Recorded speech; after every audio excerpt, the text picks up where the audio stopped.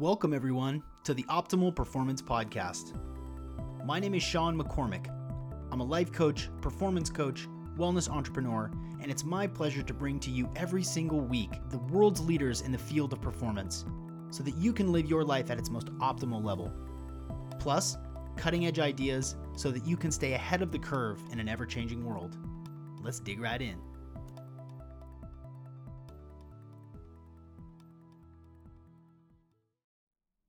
Oh, what's up? Welcome back to another episode of the Optimal Performance Podcast. I'm your host, Sean McCormick. You can find me on Instagram, Real Sean McCormick. I'm pretty active there. If you want to connect, that's a good place to do it. Also follow Optimal Performance Podcast on Instagram and go to the website. The special offer is coming. The cool stuff is coming, but go to optimalperformancepodcast.com. On today's episode, we are joined by Dr. Jeffrey Spencer. Jeffrey Spencer has been on many of my favorite podcasts.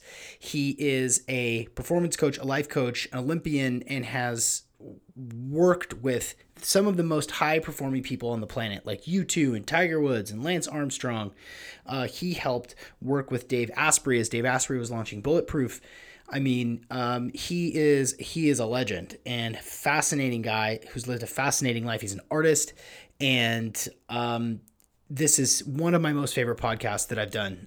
This Jeff's way of thinking through problems and understanding what it takes to succeed and perform at a high level. Like, this is it, man. This is it. And it's a refreshing little shift in the perspective for people who are inundated with COVID information. In this episode, we talk about how everyone can get to the level of performing as a champion. We talk about how important it is for you to craft your life and your lifestyle to the goals that you want. And I'm going to say that again, how important it is to craft your life and lifestyle to the goals that you want.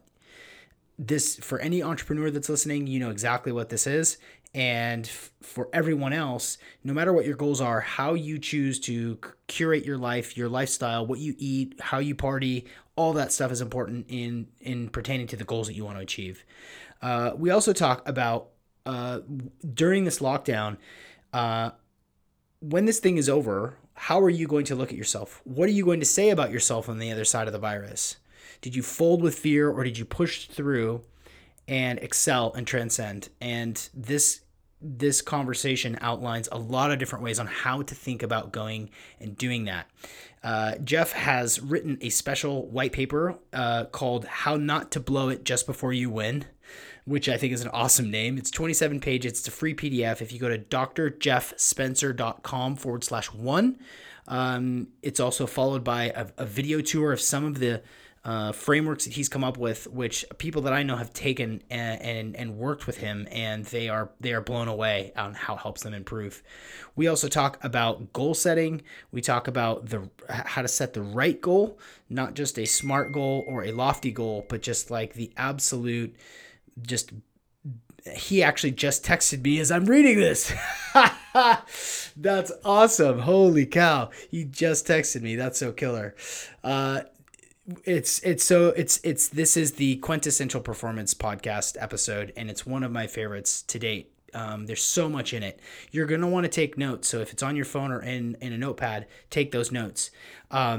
This episode is brought to you by Natural Stacks. And if you need some vitamin D because you're inside all the time, that is the place to get it. It's the best quality. It's tested.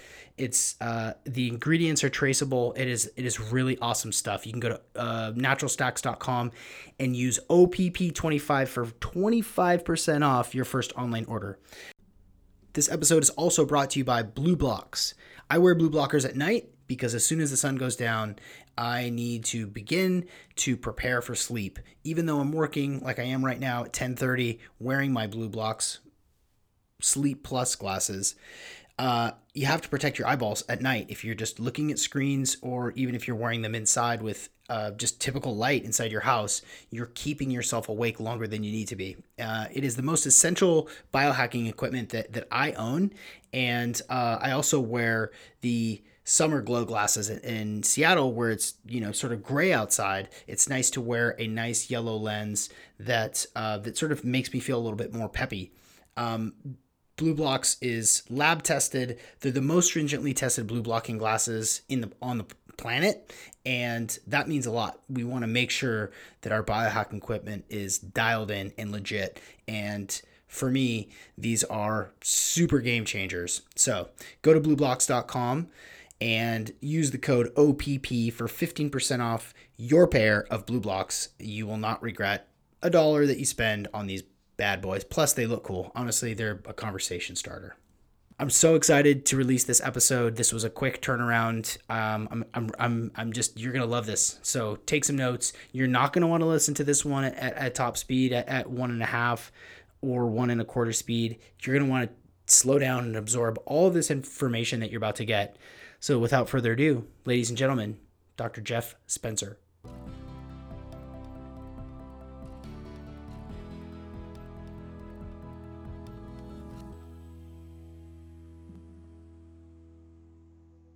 And we're here with Dr. Jeff Spencer from the Champions Blueprint. Jeff, I'm so excited to have you. Welcome to the Optimal Performance Podcast.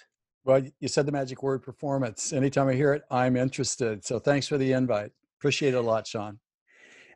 I'm really excited to talk to you, not only because of the people that you've gotten results for, from Tiger Woods to U2 to Lance Armstrong to countless organizations, to Dave Asprey, the pre-bulletproof Dave Asprey to the post-bulletproof Dave Asprey. I'm There's so many different avenues I want to go down, but I would like to begin by shortly sort of recapping your trajectory as an athlete and then a coach, and now the vastness of expertise that you have now. If you could just sort of give everyone an idea of how you got where you are. Well, it really started when I was 7. I just wanted to be an Olympian, and I thought that'd be the coolest thing ever. And I didn't know the sport yet, but I just thought marching into the stadium on the opening day parade would be just the best thing ever. And then when I was 11, I showed some very unusual talent on a bicycle. And I realized, well, maybe becoming an Olympic cyclist is a pathway there. And so I gave myself 10 years, and I had an amazing coach that was a 3-time Olympian, 5-time national champion. And he taught me how to win. He said, winning is a skill. It's a learned behavior. And I need to make sure that you know how to win first, and then we can develop you as a cyclist. It's not about trying harder, wanting it bad enough, wanting it worse than anybody else. It's really to win, and to win big. It's deliberate, it's intentional, it's supposed to happen, it's by design. So I had a very unique interface from the early teens about what that was. And then when I started my scholastic career at the University of Southern California when I was 18, studying sports science as a educational opportunity student, because I literally came from a welfare family. And when I was 18, I had aspirations of becoming an Olympian. I was now 7 years into the 10-year commitment. Legs were getting big, mentality getting sharp, on track. And then I started school. I rode my bike to school and back. It's 100 miles every day as part of my base training. And then I did my strength training, my speed training on the velodrome, complementary to that. And then when I was also 18, I met my life mentor, meaning that he became a custodian of crafting sides of me that were outside the athletic world. And he was a trained metallurgist. He was a true Renaissance man. He was a Victorian, born in the late 1890s, was a poet, a playwright, an author, won an Emmy for a film that was done about his creative philosophy. And he was also the developer of a brand new type of art glass sculpture work that he chose me to be his apprentice. So that was really unusual. Aspirational athlete with Olympic potential student now becomes artistic apprentice to glass master. So really unique. What the gift that he gave me is that during the breaks between when I was helping him craft his masterpieces on the weekend in Santa Barbara, California, he would read poetry to me. He would read the great philosophers. He would fill me up on the classics. He said, I need to fill you up on this along with classical music. And again, the likelihood of that having any significance was remote, to say the least, but yet it did land with me, and it crafted a side to me that nobody thought was there. but he did it in such a way that it then became another lens that I was experiencing and responding to life by.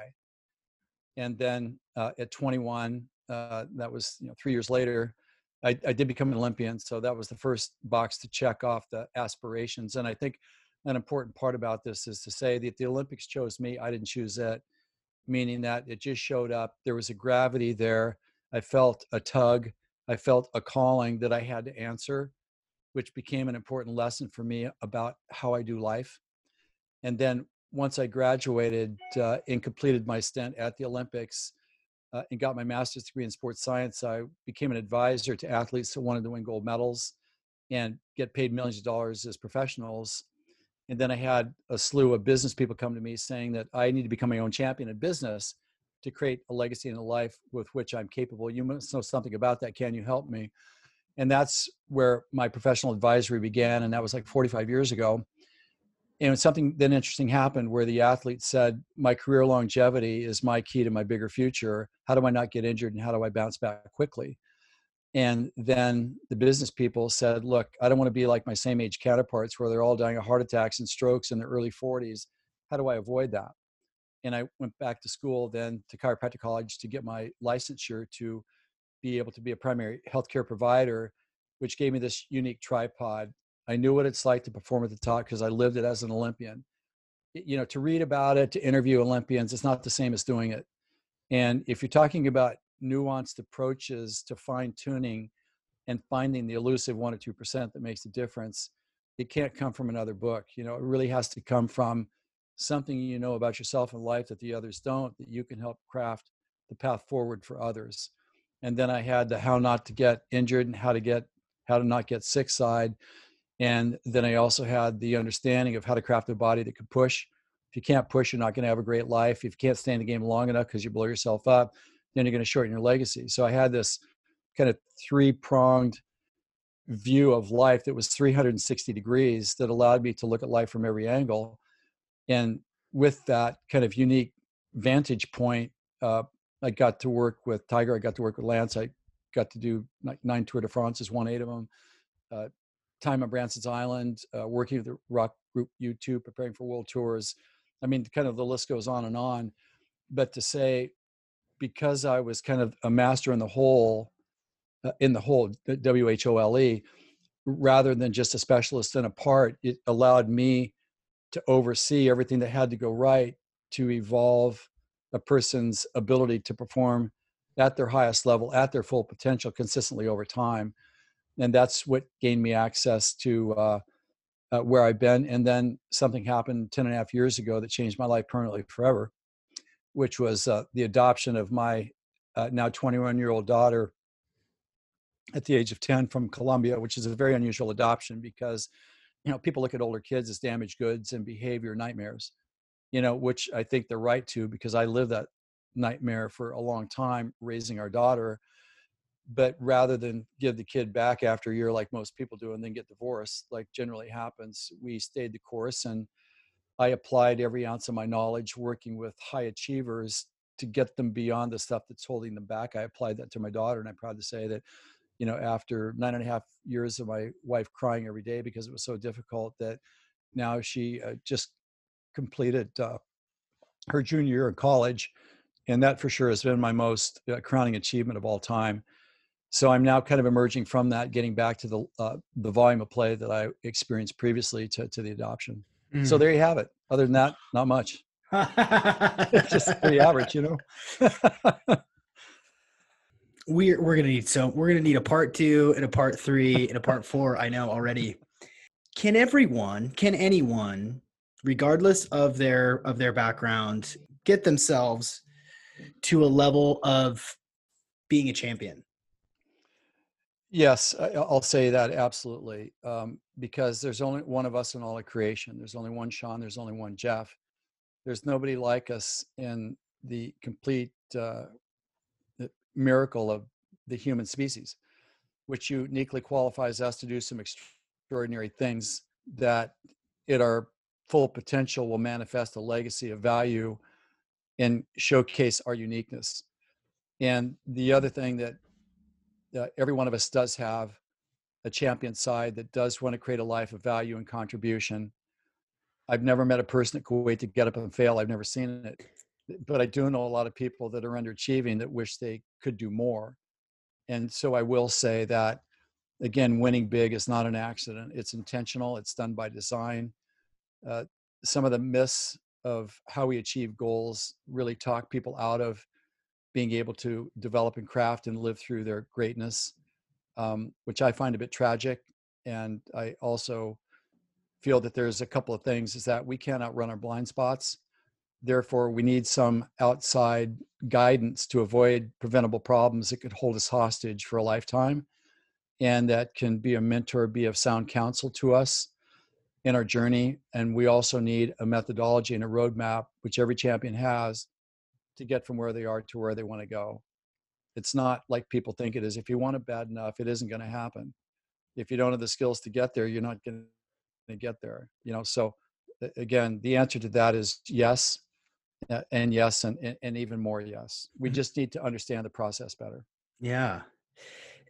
I know that, this is a unique time in human history. We're all dealing with adversity. Every single person on the entire planet is facing a totally historic event. And I have a suspicion that there is going to be a disparity between the people that choose to take this as an opportunity to grow and to achieve and to set clear goals and to execute upon them, and those who kind of sit back and wait and hope that things turn around for them. When you talk about goal setting, I know that you have a unique framework for goal setting. Would you mind walking us through your goal setting framework and how this may be applicable for the average person who is just trying to make it through this tough time? Yeah, well, thank you for that. And to only say that, like in the champion space, and I'm not saying that that's just athletic champions, we have ourselves as potential champions in any domain that's of interest to us and any significance. There's a really important distinction here is that goal setting is only goal setting. And goal setting doesn't mean or guarantee goal achievement. They're two completely different things. And yet most of the courses out there are all about goal setting. And it usually goes, get the biggest goal that you can think of. What's your moonshot at 5 years old? You should know what that is. Maybe have, 10 or 20 moonshots.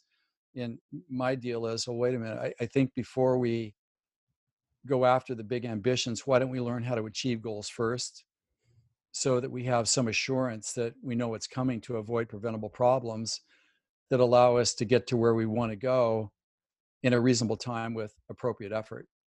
And so after maybe 30, 40 years of working with high achievers, I had a lot of success, and it wasn't about the discipline because, business, don't ask me about pencil sharpeners and ink cartridges. I don't know. What club should Tiger use? Don't ask me, ask his putting coach. But the process of creating greatness in a methodology and a path to follow, I've actually cracked the code and decoded that. And that's a process by which goal selection is part of it, but it's only one part of it. So let's say that you come to me and you want to win a gold medal, I would say, well, okay, there are kind of two major things that we need to do here. And that's the champion's golden rule. You do the homework and the test is easy, meaning that we prepare well and then we perform to achieve it. Two parts of this. The preparation creates the readiness. The execution of it is then the performance side of it. And so at any point in time, we're either preparing or we're performing. And each one of those parts has got 5 steps that history has revealed to be true by looking at the people that I've worked with that have all gone through to consistently, predictably, and repeatedly achieve their goals. So if we look at the preparation side, preparation kind of has 5 steps. Number 1, do you have goal clarity? Are you pursuing the right goal? There's big goals, there's big hard Darius goals, there's moonshots, there's average goals, there's stretch goals, there's big goals. So do you have the right goal? That's the question. It's not about the SMART goal, it's about the right goal. If you have the right goal, then there's much more likelihood that you're going to achieve it. And I've actually created a process by which we can take any goal that we have aspirations to achieve, and we could challenge it against a set of criteria that'll help define for us whether it's the right goal or not. And when we have the right goal, it aligns our mind, body, and soul, where we have an alignment, we have a truth and a testimony within ourselves that this is absolutely the right goal to pursue because I've gone through a vetting process to confirm that that is the case. And when we have that, then our anxiety drops, our confidence increases, rather than just spinning out right goal, wrong goal, too much, too little. What am I doing? Maybe I should do this. I'm afraid, but maybe I should just do it anyhow. I mean, the general anxiety that surrounds the whole goal achievement process, that recedes into the background. And then we have a very special type of focus called goal focus. Goal focus, GOCUS, is what I call it, trademark word, where you can hyper focus on the stuff in front of you to get stuff done, to move forward towards goal completion. But you also have a peripheral awareness of things that are going on around you, where you might actually see a better option to take your goal that you thought was the right goal. You could take it to a bigger, better, faster if you decide to recognize the opportunity and adjust. You may see a blind side starting to form in the periphery that could take you out of the game, and you can avoid it. So without this goal focus, you're playing with a severe liability and at risk for perhaps not being able to achieve your goal. Preparation, do we have the right reasons for doing it? Do we have the right motives? We need to know that, because when we do, then it gives us drive. It gives us an insistence to stay in the game and push through difficulty. In preparation, do we understand the impact of our goal on ourselves, on others, on our legacy and the world around us? Have we really taken the time to ask those questions? Because if we have, and we answer them in the affirmative, then it gives us purpose. It gives us a different level of commitment and tenacity to engage and pursue and achieve the goal. Without purpose, it's very difficult to reach aspirational goals. Now, be mindful, we haven't even started pursuing the goal yet. We're still preparing. Then we look at mindset. And mindset in many people's minds means that if I want it bad enough, it's going to happen, or I just mow down anything in my way because I have incredible will, nothing's going to stop me. Or maybe I write my gratitude journals, or I say my affirmations, or I think positive. All those things have a certain value, but the mindset that I'm talking about is having a street fighter warrior mentality to be able to take on the real stuff of life as it surfaces moment by moment. And do you have the courage to do what has to go right to move forward towards the goal? And can you outrun the voice inside your head that's trying to talk you out of it, or the other people in your life that are not encouraging you? So it's a very different type of mindset compared to what most people think of. So much so that I've devoted an entire chapter in my program, the Goal Achievement Roadmap, to mindset. That's how important this is. And then the final thing we need in preparation is resources. Do we have enough time and energy? Do we have enough skill and knowledge? Do we have enough materials and supplies? Do we have a great team? Do we have actually a roadmap, a plan to be able to follow to get to where we want to go? And so having gone through deliberately those 5 different areas to gain the outcomes that are necessary to begin starting to pursue a goal, it's maybe not a good idea to start unless you've thoroughly vetted that for accuracy of what you need to have specific to your goal. And do you have enough of that to responsibly start? People, I think, don't do near enough preparation in their goal achievement, let alone have a relationship with the goal that creates a deep heart and soul relationship with it. I think people are driven by fear. They think that if I don't start now, somebody's going to take my idea. If I don't start now, I'm going to get left behind and never going to get there. If I don't trust the universe is going to take the opportunity away. And all of that is garbage. What we need is that we need evidence that we're prepared, because the evidence that we're prepared gives us the confidence to start responsibly rather than recklessly. And that's what we want. So once we have signed off on our preparation, there's only one thing left to do. That's to push go. Thinking about it longer isn't going to do you any good, but you have to be at that place first. So let's kind of look at what the second half of this looks like, where you're actually now pursuing the goal in what I call Division II performance of the roadmap. And the first thing is to make sure that you apply your preparation correctly to get a good start so you're out of the gate safely. And people, just because you think that you're well prepared, that doesn't mean that you're going to start strong. You need to come out of the gate strong. The racehorse has got to get out of the gate. The sprinter's got to get out of the blocks. And if they stumble out of the blocks, then all their preparation goes in the toilet, and their ability to finish in line with their potential follows it down the drain. That's why we need to make sure that we have a well scripted and personalized starting procedure to gain the first sign of visual goal achievement or identifiable goal achievement. It's a very important milestone in the process itself. The second part of this is that once we have initial traction and evidence that we're now up and running, generally this is where people start to think, well, that was easy. Now I've got to where I want to go. Everything's on track. All I need to do is just hang on for the ride and I'll get to the winner's circle.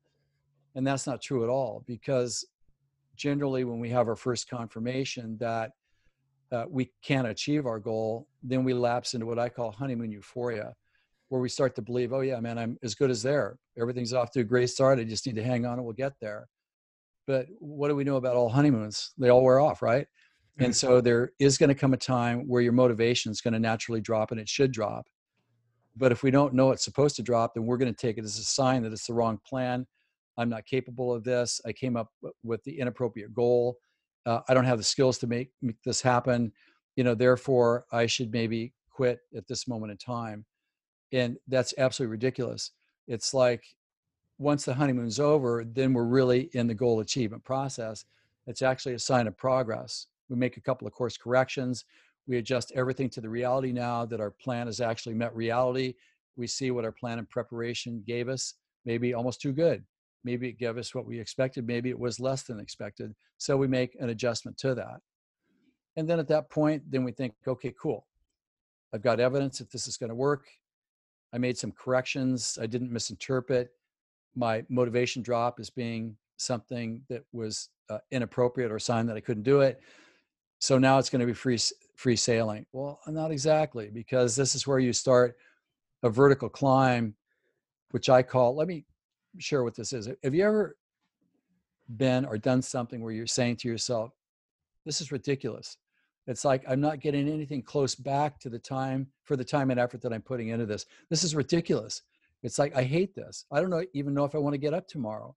Maybe I should just quit now. I'm so disgusted with myself in this entire process. What the futility of this? Yet, why don't I just forget this? Well, there's a little trick here that your brain's playing on you. Your brain is trying to make you think that you can't do it because it's tough. Well, here's what the champions know. Champions know that there is going to be a daily grind. There is going to be a place in every aspirational goal where you're hating life because you're not getting back what you think you deserve. But that's a mind trick. That's your survival self, not your champion self, trying to talk you out of doing something very good. And what we know is that during the daily grind, when it's tough, that's when you're battle hardening yourself as a warrior in goal achievement, where you're learning the lessons that you need to learn to toughen yourself up, to be able to not give up and to push things through. That's what that is. And the promise of this difficult period, if you don't quit, let's put it this way. If you don't screw it up by not being prepared, if you don't screw it up by not having a starting procedure, if you don't screw it up by overspending in the honeymoon phase, well, your next chance to screw it up is in the daily grind where you prematurely quit because you misread the difficulty as a sign you can't do it, rather than an essential part that's got to be there to toughen you up.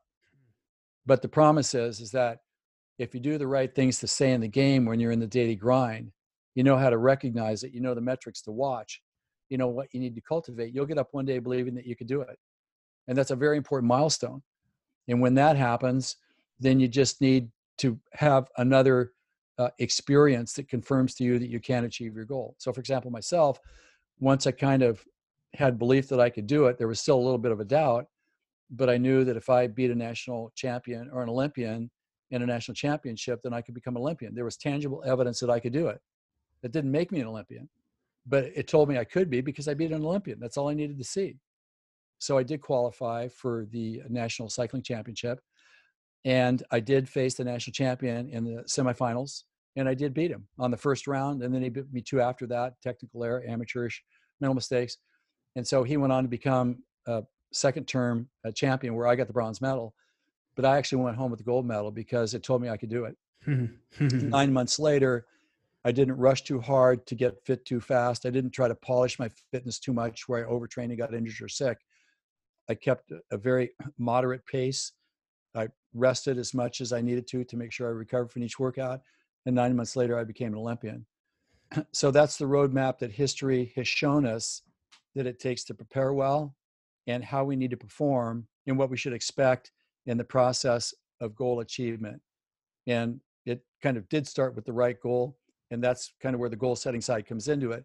But unless we add the structure that informs us about our experience as being correct or incorrect, we're probably going to misinterpret it, because that's what that part of our human nature does. That's fear-based. A little voice inside of us that try to talk us out of everything. That's where it can get a foothold in and talk us out of some things that we could do that would be very good for our confidence and our ability to manifest our best self and our best legacy. Wow. Yeah, that's a great conception. That's it's really clear to me.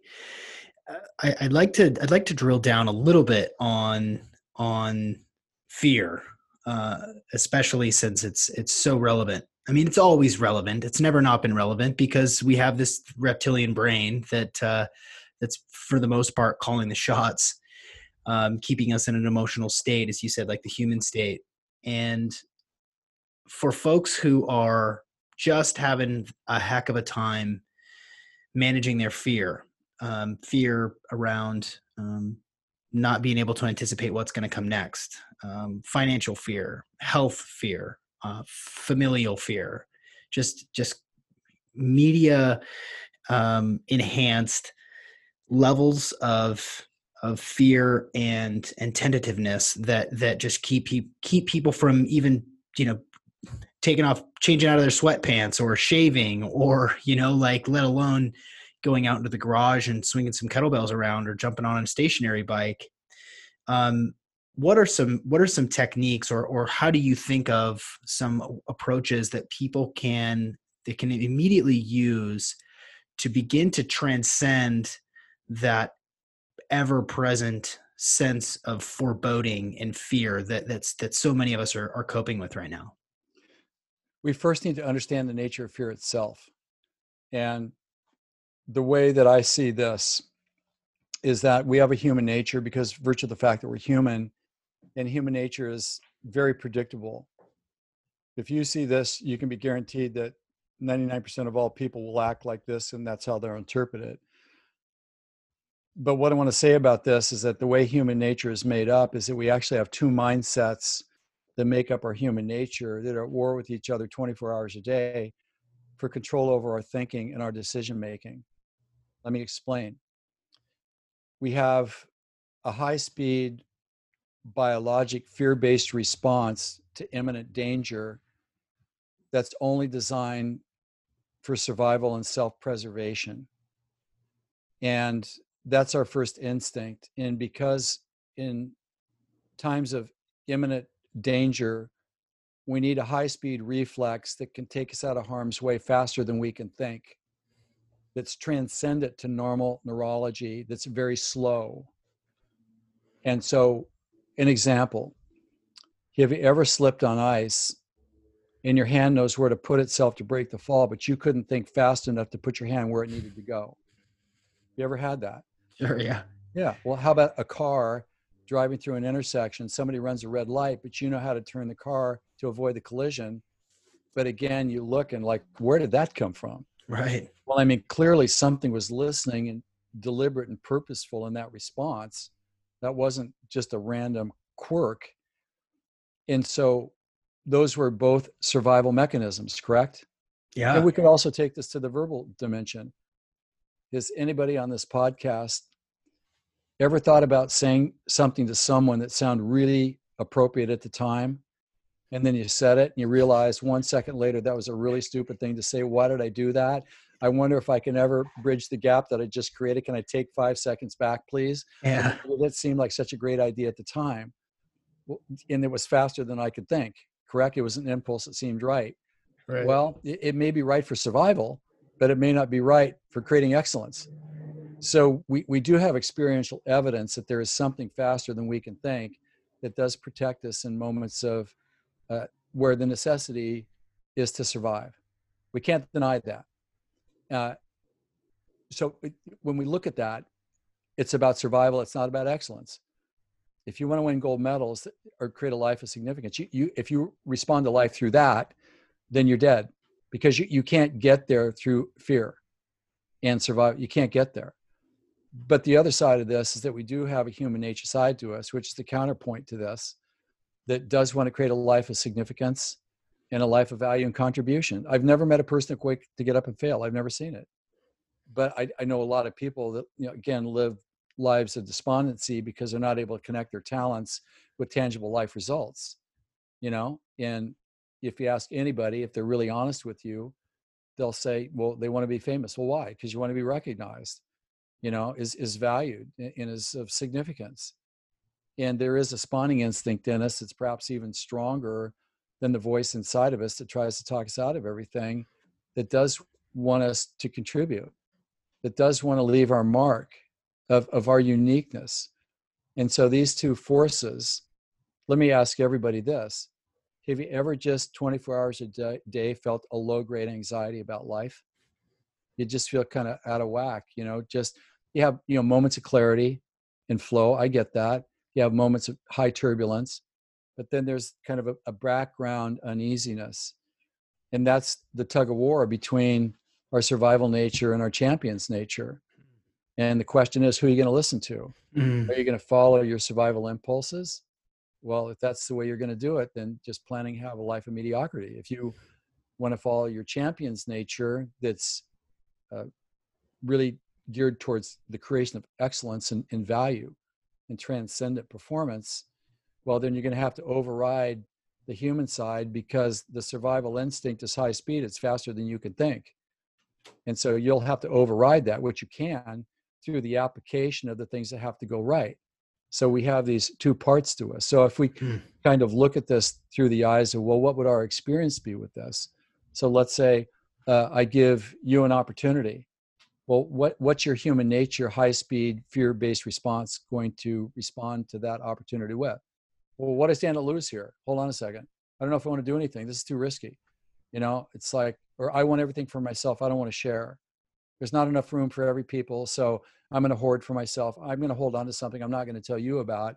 So if everything dries up, I'm taken care of and you're not. Ha ha. I don't want to hug either, by the way, And then on the other side of that, given an opportunity, the champions are like, well, what do I stand to gain here? They're playing a good offense. They're not playing a bad defense. They're playing a really good offense. Like, what do I do with this? Can I actually demonstrate something that boosts my capacity? And can it be a case study for other people to emulate? Because if I can do it, they can do it. So it's a completely different biology with different outcomes. Fear-based response, mediocrity, that's the best you're going to get. You're going to be frustrated and you're going to live your life through impulse. A lot of people they identify that with them, correct? Well, that's just me. I'm just born to be overreacted to everything and lash out. That's garbage. You weren't born like that. You've aligned yourself with that high-speed reflex. It's not you, that's survival-based. You're a prisoner to it. I don't think that's the real you. I think that's the imposter you, if you want to know the truth. Where on the other side of this, I think people have got the imposter syndrome wrong, actually. So if we look at the idea of this other way of looking at life that we have to apply to maintain, which is the champion's way. The champion's way is, we know something about life and ourselves that others don't, that allows us to transcend our survival impulses, that allows us to create greatness. But to do that, we have to apply it to override the natural tendency to respond through means that historically have never proven themselves to deliver on their promise. So why I bring this up is this is the way that I see it, like right now, is that right now we're in a difficult spot because of the virus situation. It's not the virus, it's the way that we responded to the virus. It's the way that we responded to it, but we're not going to have a discussion about that. We're just going to say that when we're surrounded in a situation that is a threat to us, then what part of us is going to respond to that? Of course, it's going to be our survival instinct, our human nature. But I don't know about you, but I don't want to be, I don't like human nature. I want to be like supernatural in a certain sense, that I want to come from a place that demonstrates the ability to transcend that which doesn't lead to excellence. And so when you're in this situation, the paralyzing fear of being left with less than or being left behind is our primal human fear of being left alone, no contact, banished to the phantom zone. So what's our antidote for this? Is that rather than sit and play good defense and wait, because when we wait, it opens up the opportunity for the default fear instincts to play havoc with our mind that will catastrophize everything. Our anxiety goes up, our health goes down. We don't show up and be the person that we want to be or people deserve for us to be. Everything gets turned upside down. These are the champion secrets. So listen up, everybody. Number one is that every champion feels like that because they're human. There are no exemptions from that. How do I know that? Well, when I work with you too, sometimes before they go on stage, they're like lunatics because there's a lot of pressure, right? But when they go on stage, they know what to do to execute what has to go right to make it through the eye of the needle. So it's kind of the same thing for us. Don't expect to be fear-free to then be capable of taking action.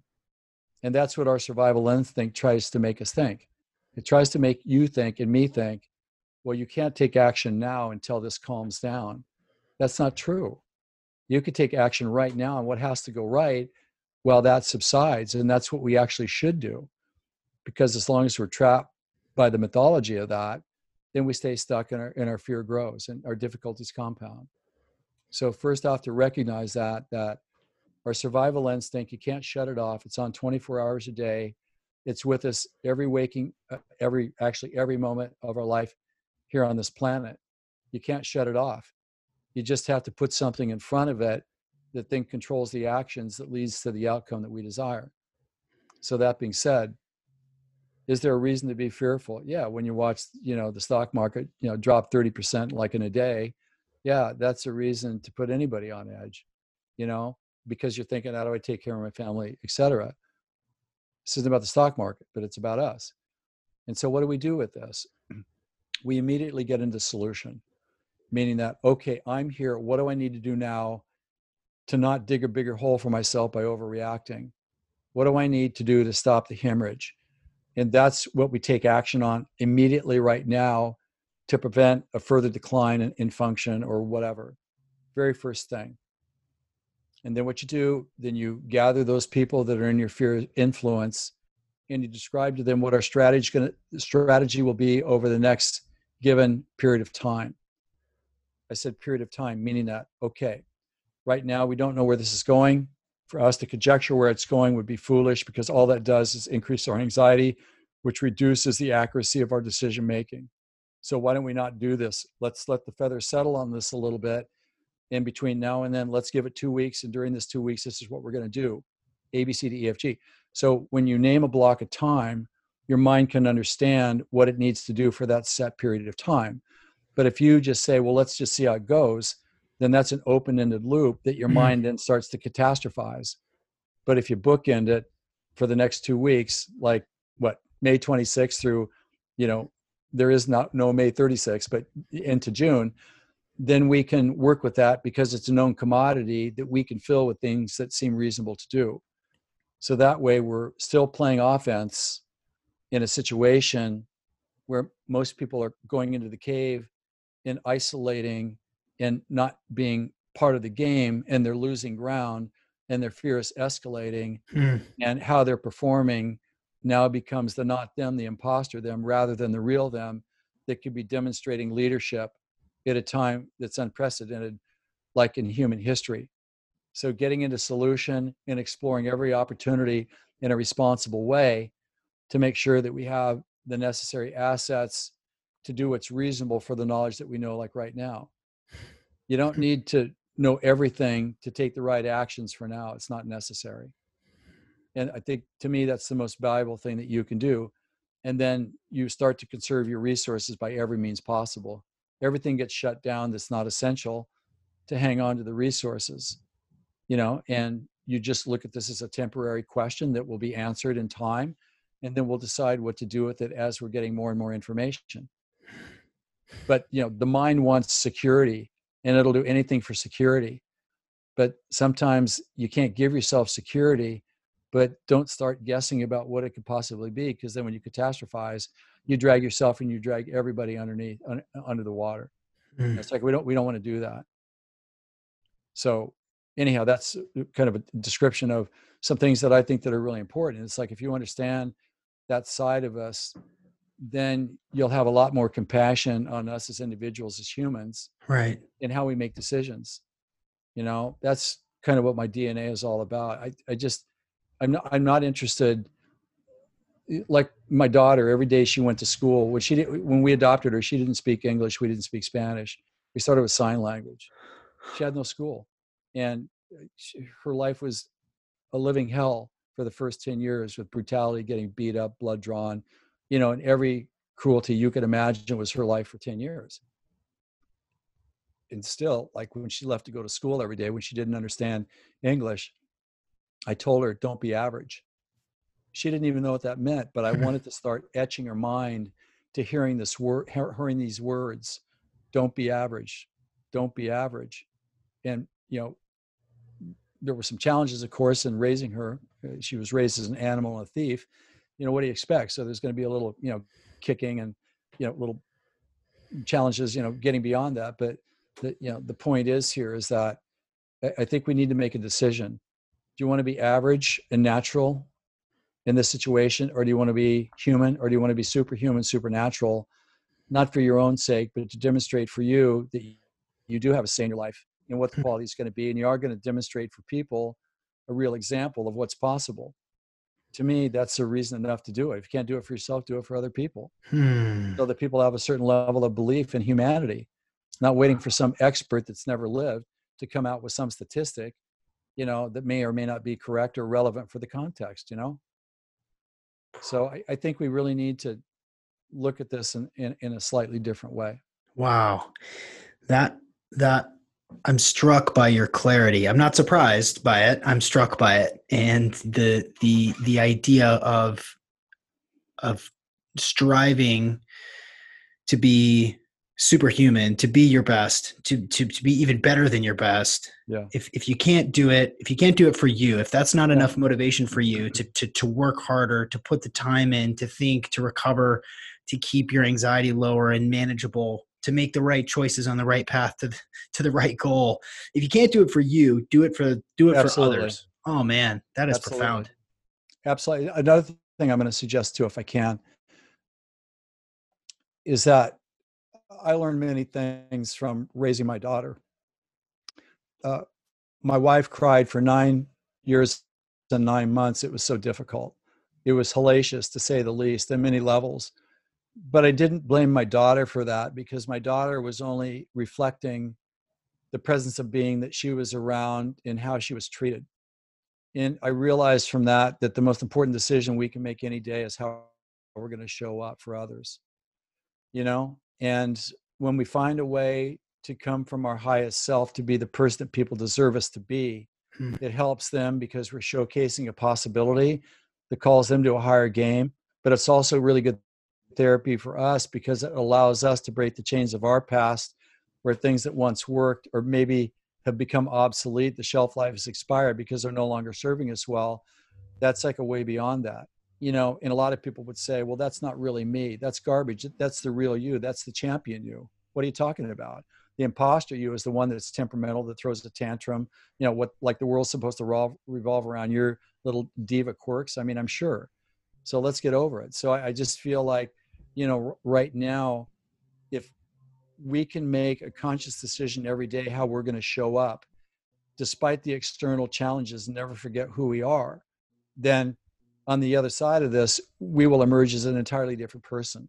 When I was raising our daughter, I had to cut my income in my business reach by 90% overnight, when I realized how difficult it was going to be. I said, nope, if I'm going to be a gold medal dad, which I am, that's my DNA. I'm not calibrated towards the bronze medal. I'm not saying there's anything wrong with that, but my aspirational level is not that, because I just don't have the DNA for that. And so I realized you got to do what you got to do. That's kind of like the Olympian way. Whatever it takes to get through now, that you're guided and you have to do to get through now, perfectly as revealed to, that's where you got to put your faith, and that's where you got to put your time and your effort, and that's where you got to put your work in.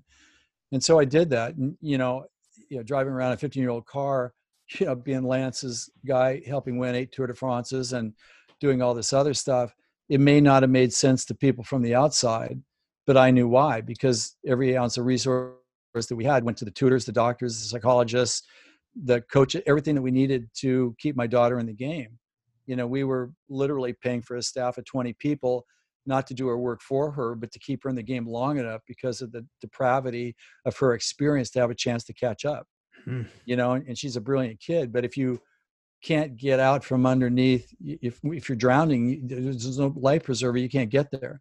So my point is about this is that, even though I was living perhaps in a way that didn't make sense to people, knowing what I was doing and giving to others, but they didn't realize where the resources and time and effort were going to make that happen, I was okay with that because I didn't forget who I was.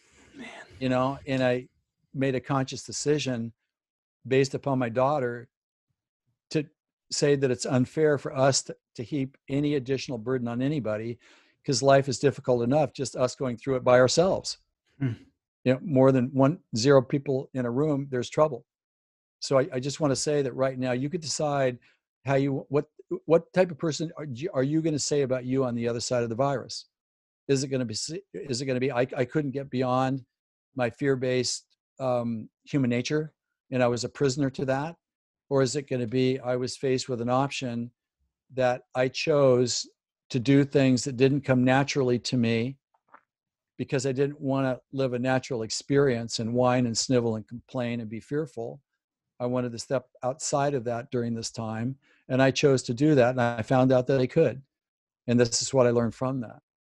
And so we do have choices right now that I think we need to really ask of ourselves, what are we going to say about ourselves on the other side of this? Yeah.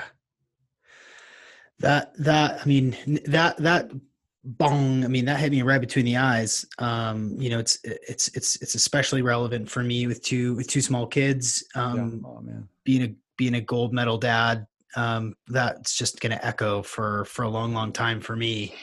But I think a really important key takeaway for both myself and for others is what's important to you, and what do you have to say no to in order to be better in another area. And I think a lot of folks keep up with the Joneses, and they just sort of assume their consumption, they assume their lifestyle, they assume certain roles that they think they have to play, clothes they have to wear.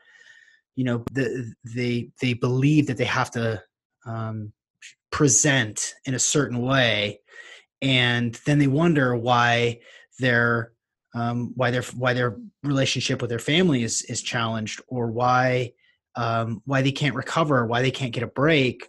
And to hear someone like yourself say, I had to cut it by 90% in order to allocate my time and attention and resources to be the sort of father that I know I can be, that's really important. And I think that for people listening to really think about what they can let go of, what they should let go of right now in this moment in order to be the person that they want to be in now and in the future, and on the other side of this virus. If it's an expenses thing or a lifestyle thing, or just, if you're staring at your phone all day, every day, and you're home with your kids and your kids are there and they're just watching you look at your phone all day, every day, like, make some hard choices that are aligned with the person that you want to become. I think that's really important for people to hear. It is.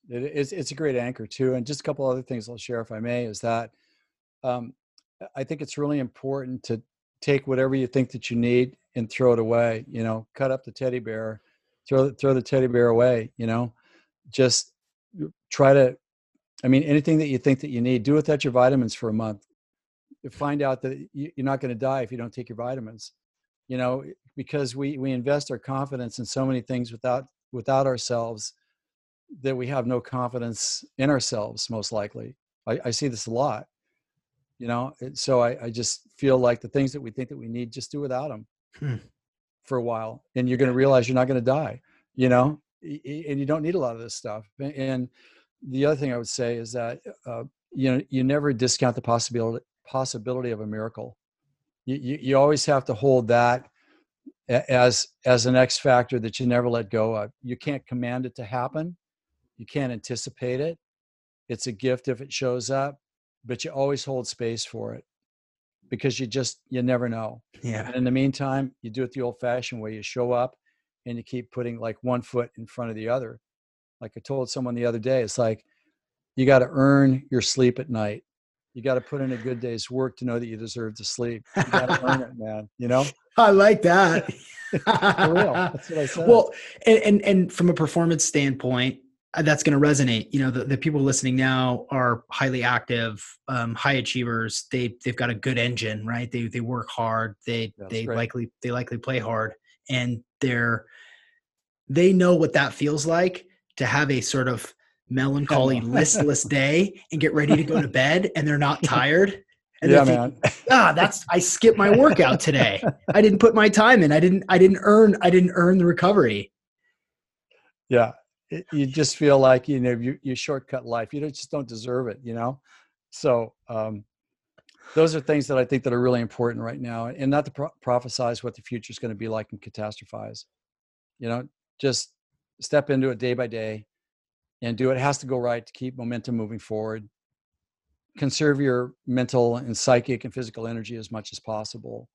Be a great demonstration to other people how to embrace this with dignity and confront reality head on, but to show a level of composure that may not be natural for you, but it doesn't have to be. You know, to go back to the imposter syndrome, let's get this straight. Like, imposter syndrome is the way that it's traditionally understood is that I don't feel like I'm capable of doing something, but I am, therefore I'm a fake. I say that's garbage, because how do you actually get better and go to some place you haven't been before unless you act the way that you should be to get to where you want to go? You can't call that an imposter. The imposter is our human nature side that talks us into things that aren't real. You know, like, I'm afraid, so I won't even try. You know, I whine. I mean, those are typical human nature. Oh, I got to be perfect to do a good job. Garbage. You know, so when we talk about this kind of imposter side of things, a real important part of this is that you don't need to be the perfect person to say the perfect thing to that which a person has to hear from you. Let's get that straight. Is that that's not being an imposter. That's a disseminator of information that's of intense value for the receiver. That's got nothing to do. I had a woman come to me that was an expert in digestive tract health, GI stuff. She said, I'm ashamed because I'm this world leading expert, but yet I have digestive tract problems that I can't cure and nobody knows what to do with it. I feel like I'm an imposter. It's like, what? You know, let's get this straight. You're an expert because you're an expert. What does that have to do with you having digestive tract problems that nobody can figure out? It's two separate things. So what drives me crazy is that we have this human nature mythology of assumption about what things are when it's not it to begin with. Like, you know, honeymoon euphoria. Oh my God, you know, I'm going, the honeymoon's worn off, therefore bad marriage. Well, who came up with that? I mean, that's like, now we're getting to reality.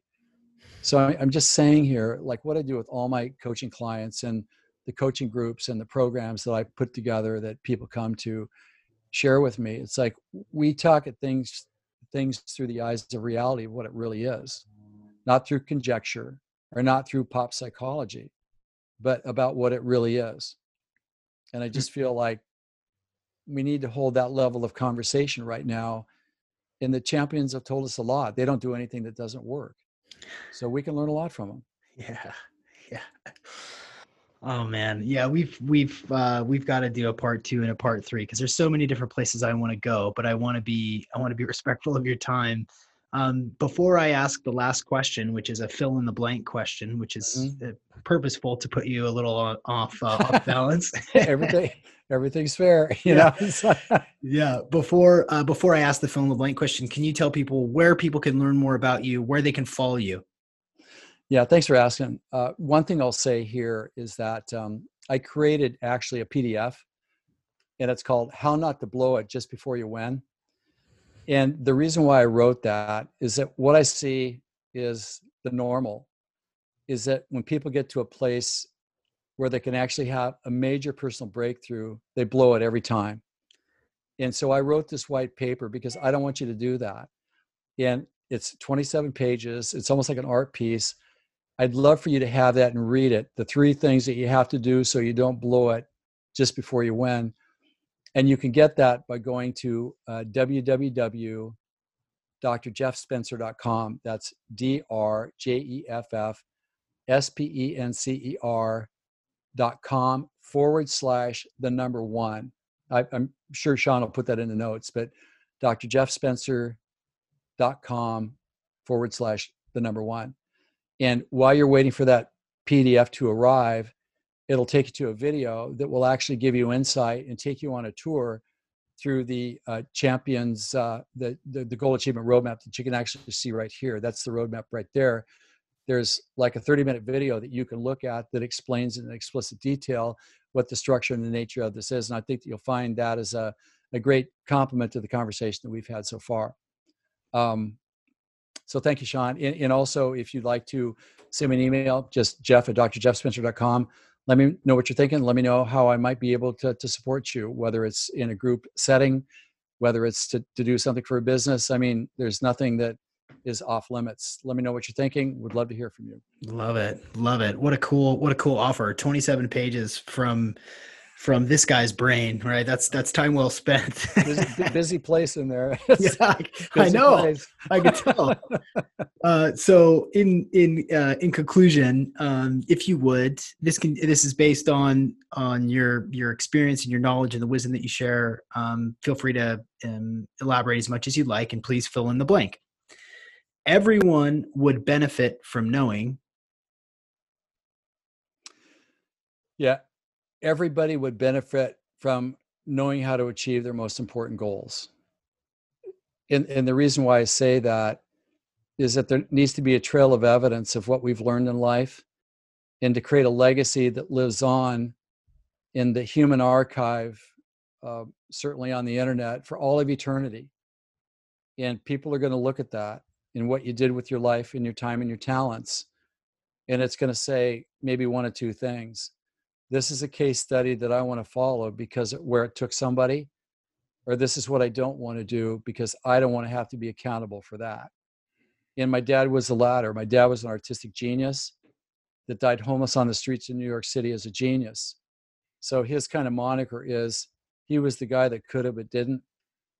I would never want to leave this dimension knowing that I had a chance to manifest something of significance that would validate my value as a human and my contribution and my uniqueness, and to live a life at that level of play. Because, having been an Olympian, I actually experienced what it's like to play at your full potential. And I can honestly tell you that there is nothing more euphoric in life to experience what that feels like. And if I have anything to say about it, I want that to be an experience that everybody has. So that's what I would say. And thanks for the opportunity, Sean. Beautiful. Dr. Jeff Spencer, thank you so much for joining us today on the Pleasure. Optimal Performance Podcast. Let's do it again. Thanks. Yeah. See you, everybody. And that is that.